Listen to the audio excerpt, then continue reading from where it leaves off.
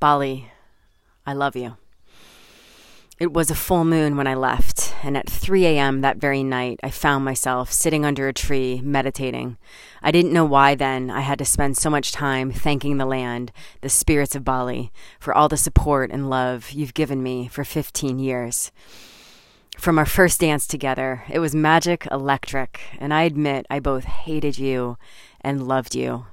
There's a way that you shake me and you know me that no other place does. Even the Balinese say Bali's in my blood.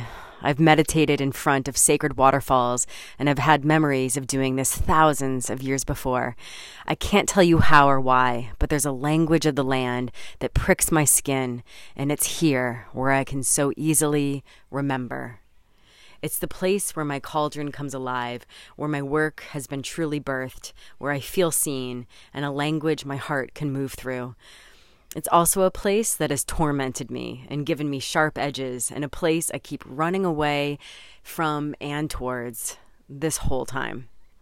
We don't get to choose, do we? I didn't choose Bali. Bali chose me. She infected me with her first barong picture in 1998 and kept hunting me until I showed up to her. I had to work so hard to get away from her at times. And yet, this one night, I could sit under this tree with the moon and the stars and say, thank you. I know we are together now. Even if I never see you again, you will always be with me. My heart is heavy because I don't know when I get to come back to you. My best friend in the whole world, my Balinese twin, is there. My sweet cat Lola. My home, other precious friends, the spirits of the land. I had a nightmare in 2009 that I wasn't allowed back into Bali, and I promised myself that I would never let that happen. But 2 weeks ago, I had to make a choice. It was a tough one because my head could argue one thing, but if I followed my flow, where my light was going, I knew that here in Australia, I had to stay. I have a new love affair here, a new way that I need to run away and run towards and be caught in the magic of that tension. Australia's spirits have always spoken to me and held me here. Sweet lessons in the desert when I fasted on water and slept under a she oak for 5 days. Dark lessons in men and sex. The time when the Wanampi, the rainbow serpent, bit my neck and showed me where we all come from, how we're all connected. Yes, the spirits are alive here, and as usual, I'm fighting my listening. A new birthing is coming, a new edge of energetics. I'm forced to live with the trees and kangas, and usually it's a relief, and sometimes, like now, I don't want to. There's a part of my mind who will always believe I belong elsewhere, that I'm missing out on the fun, magic, or true belonging. It's this neuroses who doesn't let me settle, and this neuroses who doesn't let me sink deeper into my practice. I know it. And I pretend that it's not there, and right now, we get to stop pretending. So I get to watch myself homesick this morning, glaring at my partner, who in reality is perfect. No one is perfect, but to get one man so trustworthy and kind, so willing to work with me so that we can keep riding this wave together, even though I keep wanting to bail, that's good enough. His steadiness is the drumbeat for our relationship. My friends say maybe he's not magical enough, but I've worked with enough people to know that the magic is in all of us. It's just finding the way to remember our way back to who we really are. My yearning to escape back to Bali is just that, an escape, a place for my safe cauldron where I believe I get to be undisturbed. But let's get real. The moment we strip everything away, we suddenly see where all the disturbances come from, and it's usually just the glory of me, myself, and I.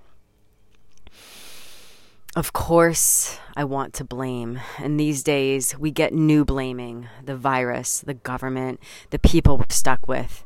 But no, if I strip that away and it's me and the trees, there's a neutrality to show me the way. I want to wiggle. I have my own discomfort. But if I stay a little longer underneath this perfect tension, the magic is here. Now, more than ever, is not the time to think that we need to fly away or hide to find our magic.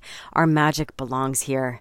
It took me so long to be comfortable in 3D. If you're like me, you'll get what I'm saying. If you're not like me, you either will think I'm batshit or maybe intrigued. But the breath of the spirits, the lessons of the universe, where we came from and where we're going, I feel this. I've known our connection, our dreaming together. Seeking that knowledge isn't my own work. It's how to bring it back into earth. To be grounded is to be light. To be here is to be fully present. And I know that's where our power lives. So I get to rumble in the mornings. I'm moody and melancholic wherever you put me. And yet, at some point, I can find this funny again. This is the ultimate practice, the dropping into here to let life take me. Where I'm writing, a month ago, I tried to tell you, land, that this was the last time I was ever going to see you. I really tried, and I was pissed off because you said no.